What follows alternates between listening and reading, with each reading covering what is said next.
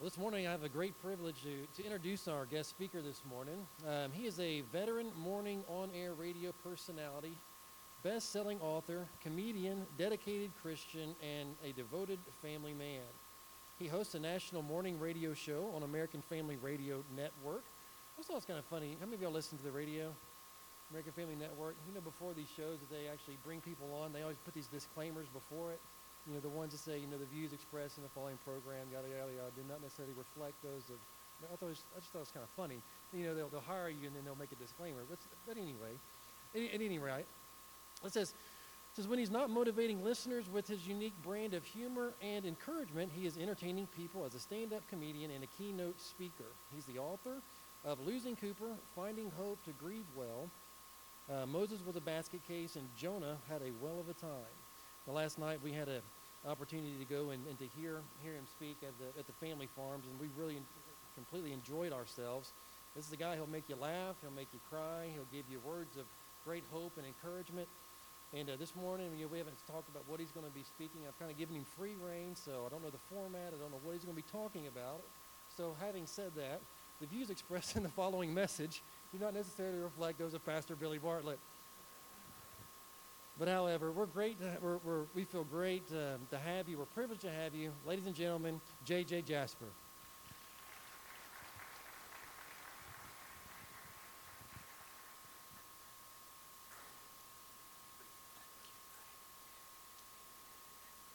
Thank you, Brother Billy. How many listen to American Family Radio? I expected you to look different than you do. People don't look like they sound on the radio. Well, thank you for listening to AFR. We have almost 200 stations in 36 states, and I'm grateful for Don Wildman, the founder, and Tim Wildman, the Wildman family. AFA and AFR, they really do have a heart for faith, family, and freedom. And thank you for your love and your prayers and your support of AFR. 91.1 here in Malvern, and I do what DJs do with the whole sunny skies, 72 degrees coming up this hour. We've got music from Mercy Me, David Crowder, and Michael W. Smith. But I don't know if you've ever thought about it. It's actually harder to be a DJ than you may suppose. A lot of you have listened to the radio for many years, and do you remember the EBS test? I see some baby boomers in the room. Do you remember when they would say, had this been an actual emergency, and the announcer comes on and says, this is a test. This is the test of the Mercy Broadcast System, this station in cooperation with. Hardest thing about being a DJ was learning how to do the.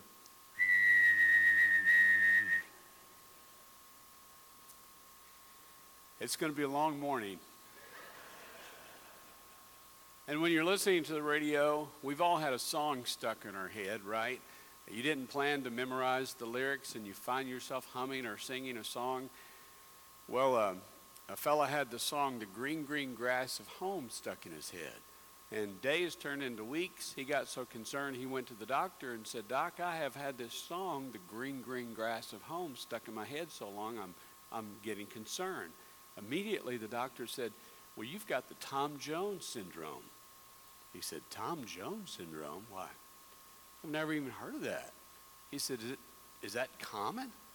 The doctor said, it's not unusual. Of course, the younger ones in the room, the millennials, don't get that. But now we'll have that song stuck in our head.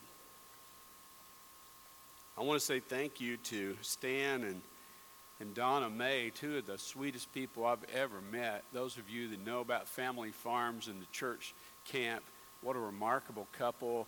And we were at their farm last night, a night of music and food and fun and fellowship. And the greatest compliment I can give them is when you look in their direction, you see Jesus.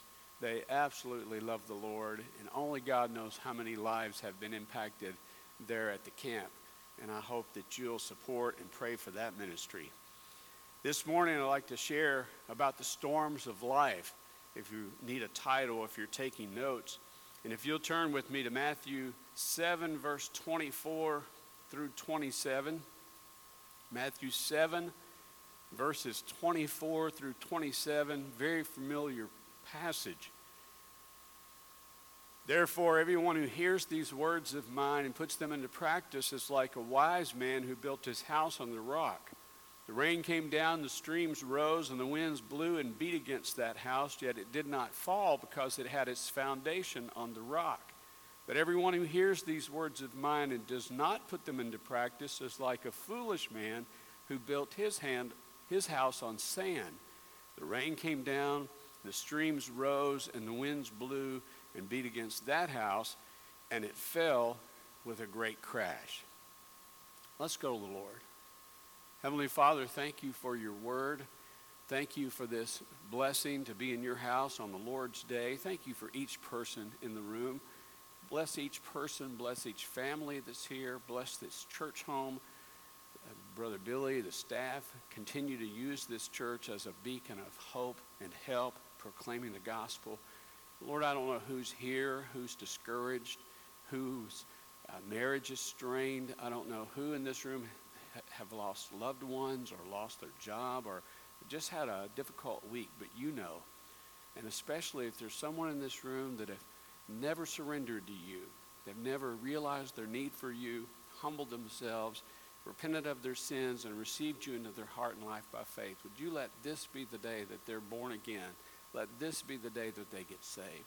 But Lord, you have permission to encourage, inspire, challenge, convict, heal, deliver, whatever you want to do this morning. Lord, have your way.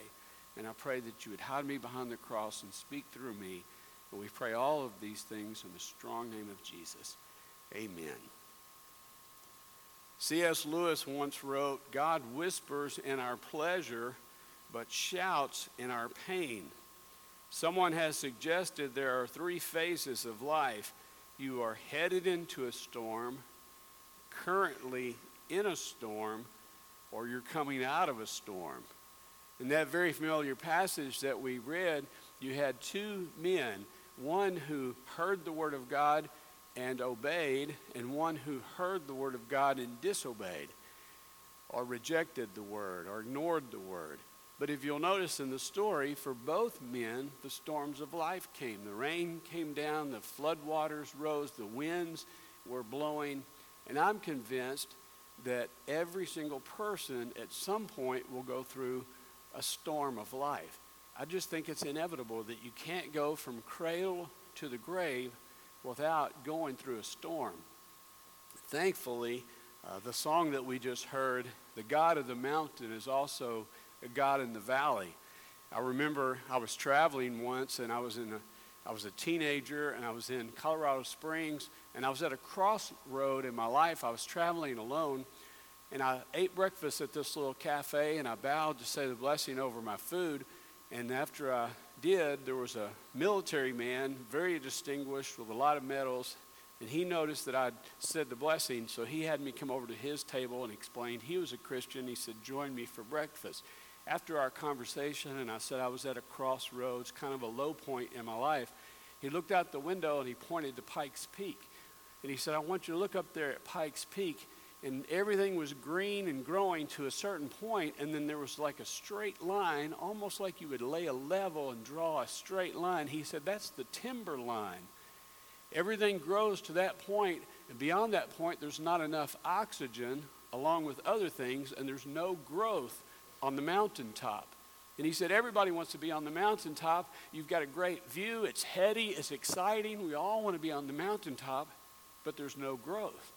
You look down in the valley where nobody wants to go, and it's lush and it's green. And if you think about some of the times that you were the closest to the Lord, maybe newly married and broke, maybe going through a financial reversal or sickness in your family or something that caused you to be desperate and cry out to the Lord, and he drew especially near to you. And the God on the mountain is also the God in the valley. And I want to talk about the storms of life this morning. I want to share a lot of testimony. Our family is just charmed. My wife, Melanie, I've got a godly, gorgeous wife. We have 7 children. I shared last night, initially we had 4 children. We had a 1-year-old, a 2-year-old, a 3-year-old, and an 8-year-old. Can you imagine? A 1-year-old, a 2-year-old, a 3-year-old, and an 8-year-old. there was a whole lot of crying that went on in our house, and sometimes the babies were crying. Do you know that diaper spelled backwards is repaid? No, it really is. But our children bring us so much joy. There's so much noise and excitement. There's never a dull moment in our home. And now the Lord has blessed us. We have 7 children. But being on the radio and getting to travel, our life has been marked by ministry and adventure and fun. We're an outdoors family, and we love to water ski, and we love to ride horses, and we just have so much fun. And for many, many years after becoming a Christian, there was hardly a ripple in our life. We just didn't have any sort of trouble to speak of until 2008. 2008, March, my father-in-law found out that he had cancer, and only after a few weeks he passed away. He was larger than life, a Southern Baptist pastor, and just sort of held the family together.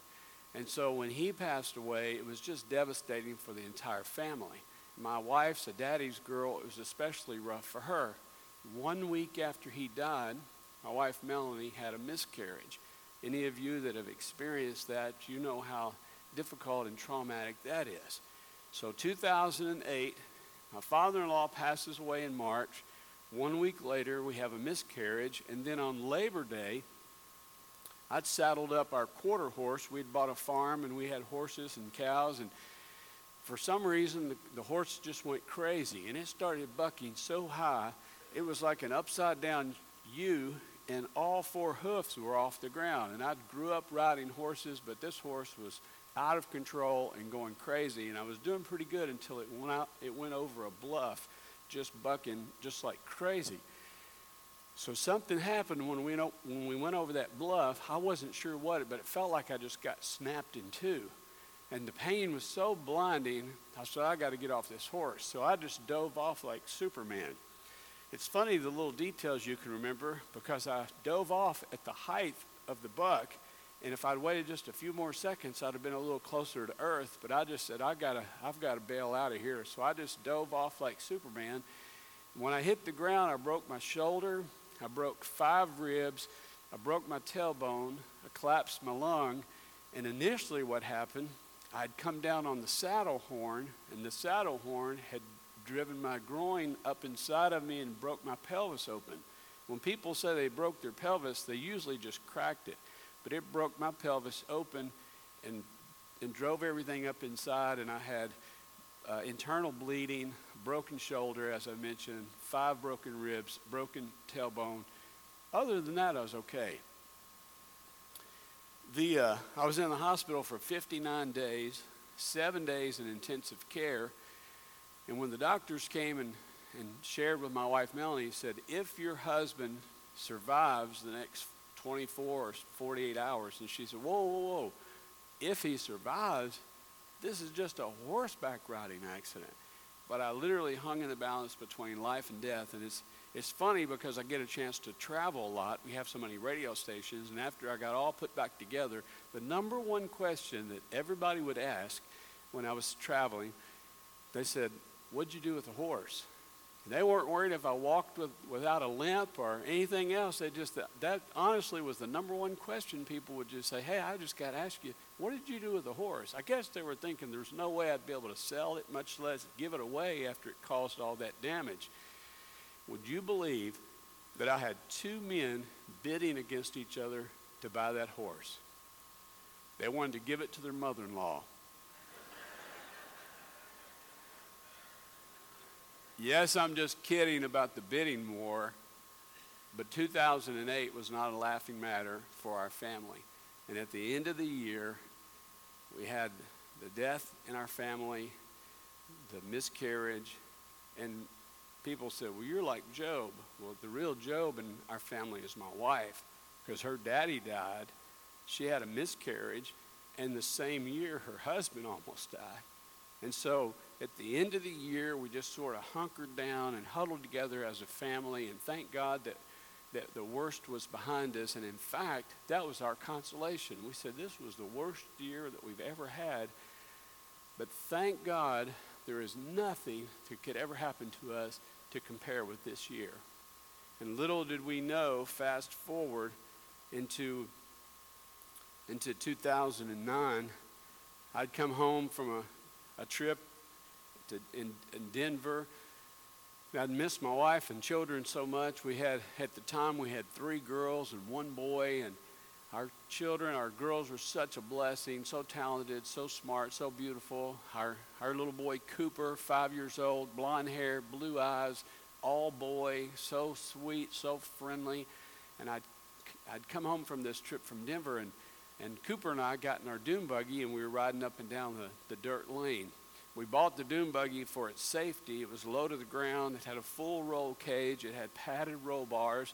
He was buckled in, and we were just riding up and down the dirt lane on our small farm, and the wind was in our hair, and the sky was blue. It was July the 17th, 2009.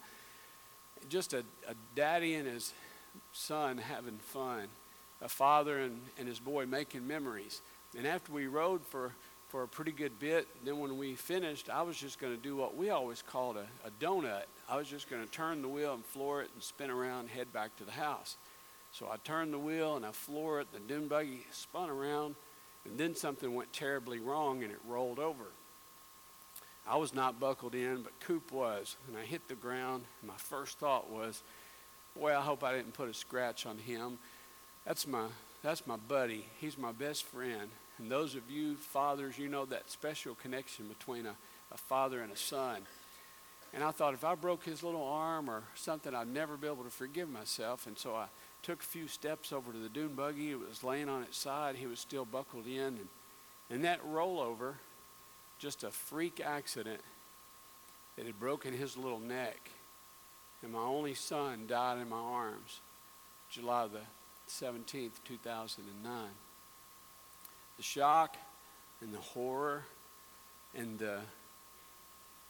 just how you just feel like you're in a fog and you can't believe something so of that magnitude could happen in the blink of an eye.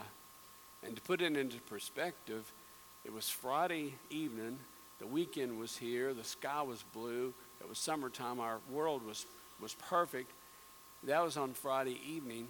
On Saturday mid-morning, we were at the funeral home, and the funeral director was saying, which one of these caskets do you want for your little boy?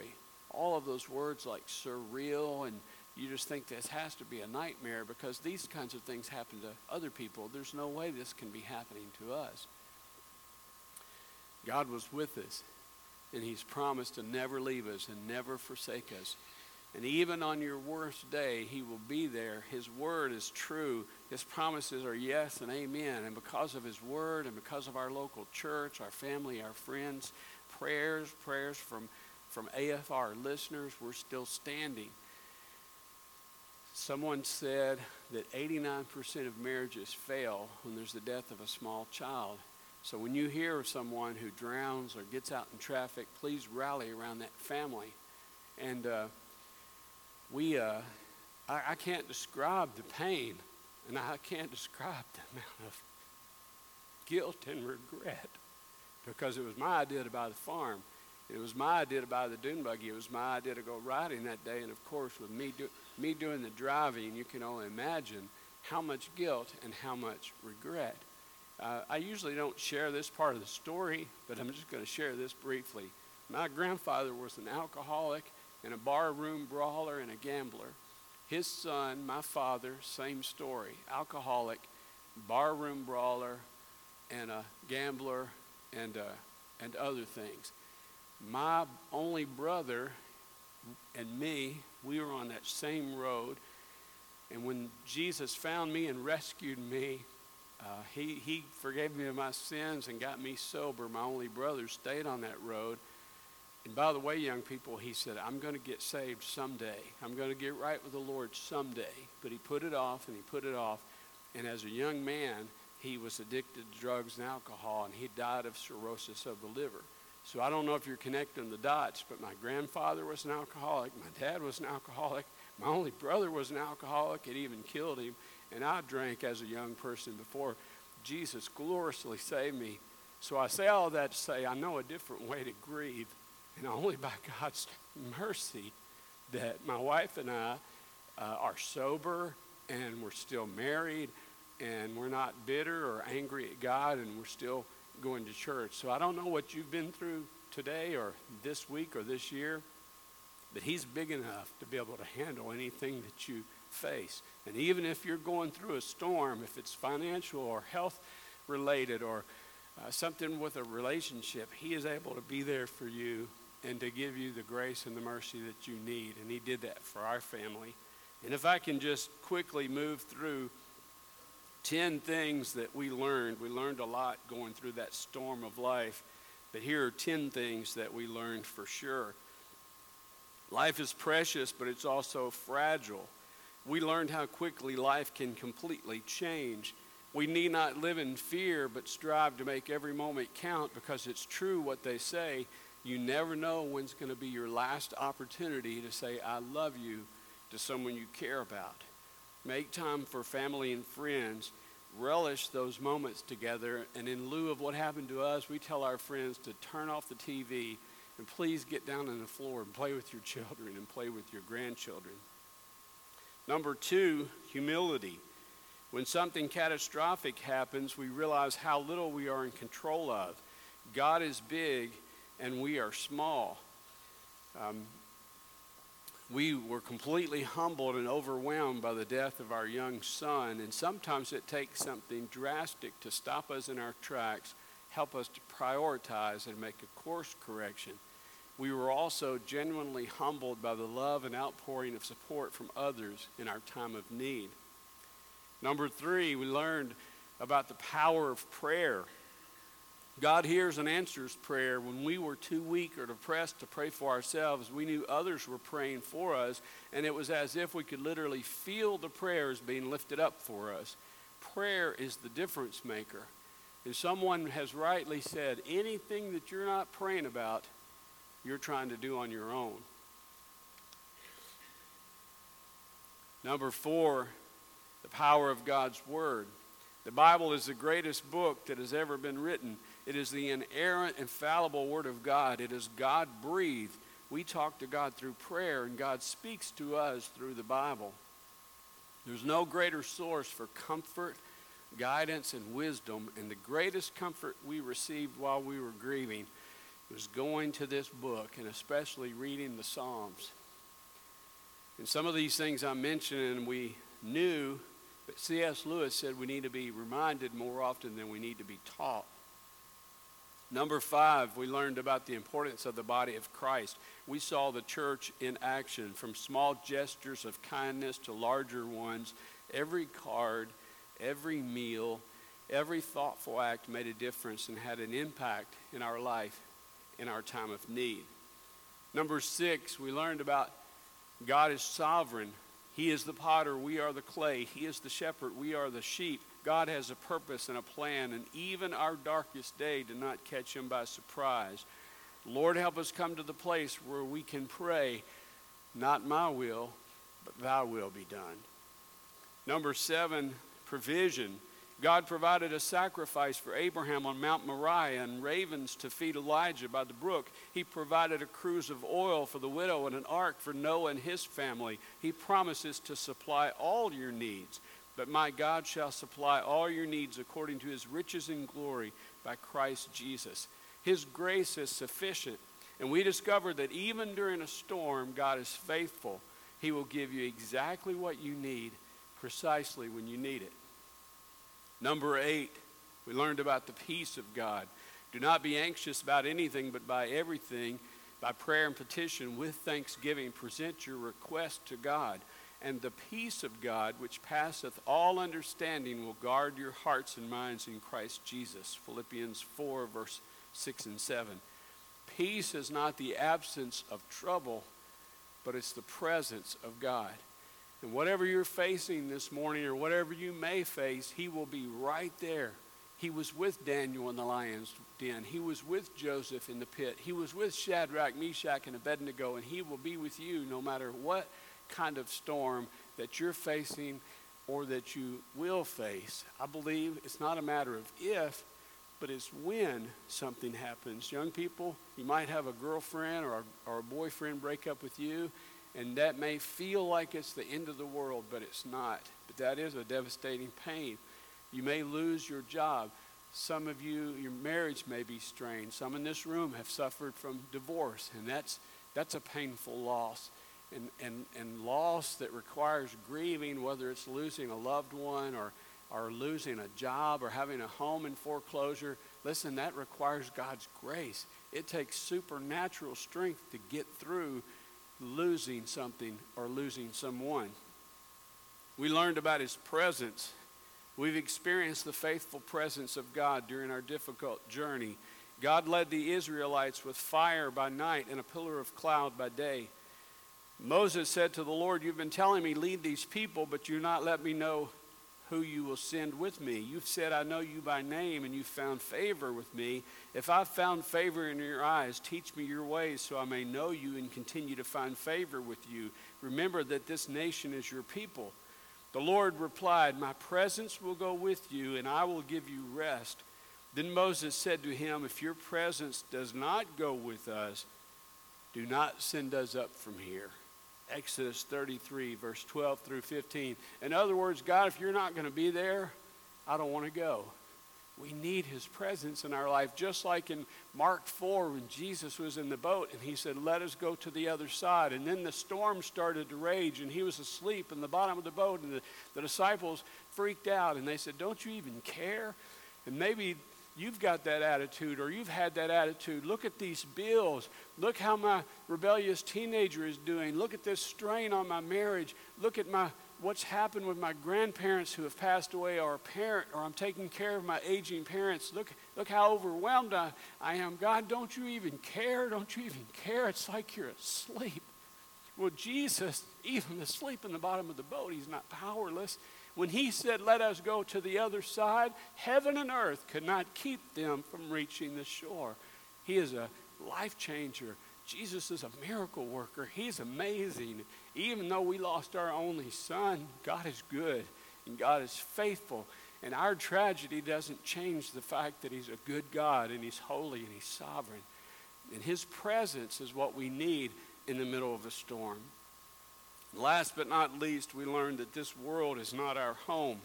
Trials, trouble, and tragedy have a way of reminding us that we are sojourners. We are just pilgrims passing through. I consider that our present sufferings are not worth comparing to the glory that will be revealed in us. Romans 8:18. 2 Corinthians 4, verse 16 through 18 says, "Therefore we do not lose heart.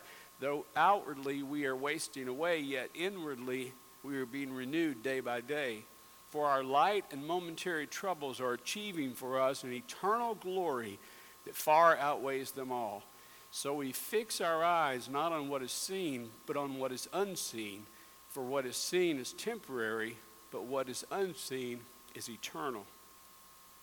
We started talking about building our house, building our life on the rock, on the obedience to the Word of God, knowing Jesus. It's more than just being a church member. It's more than religion. It's repenting of our sins and receiving Jesus Christ into our heart and life by faith.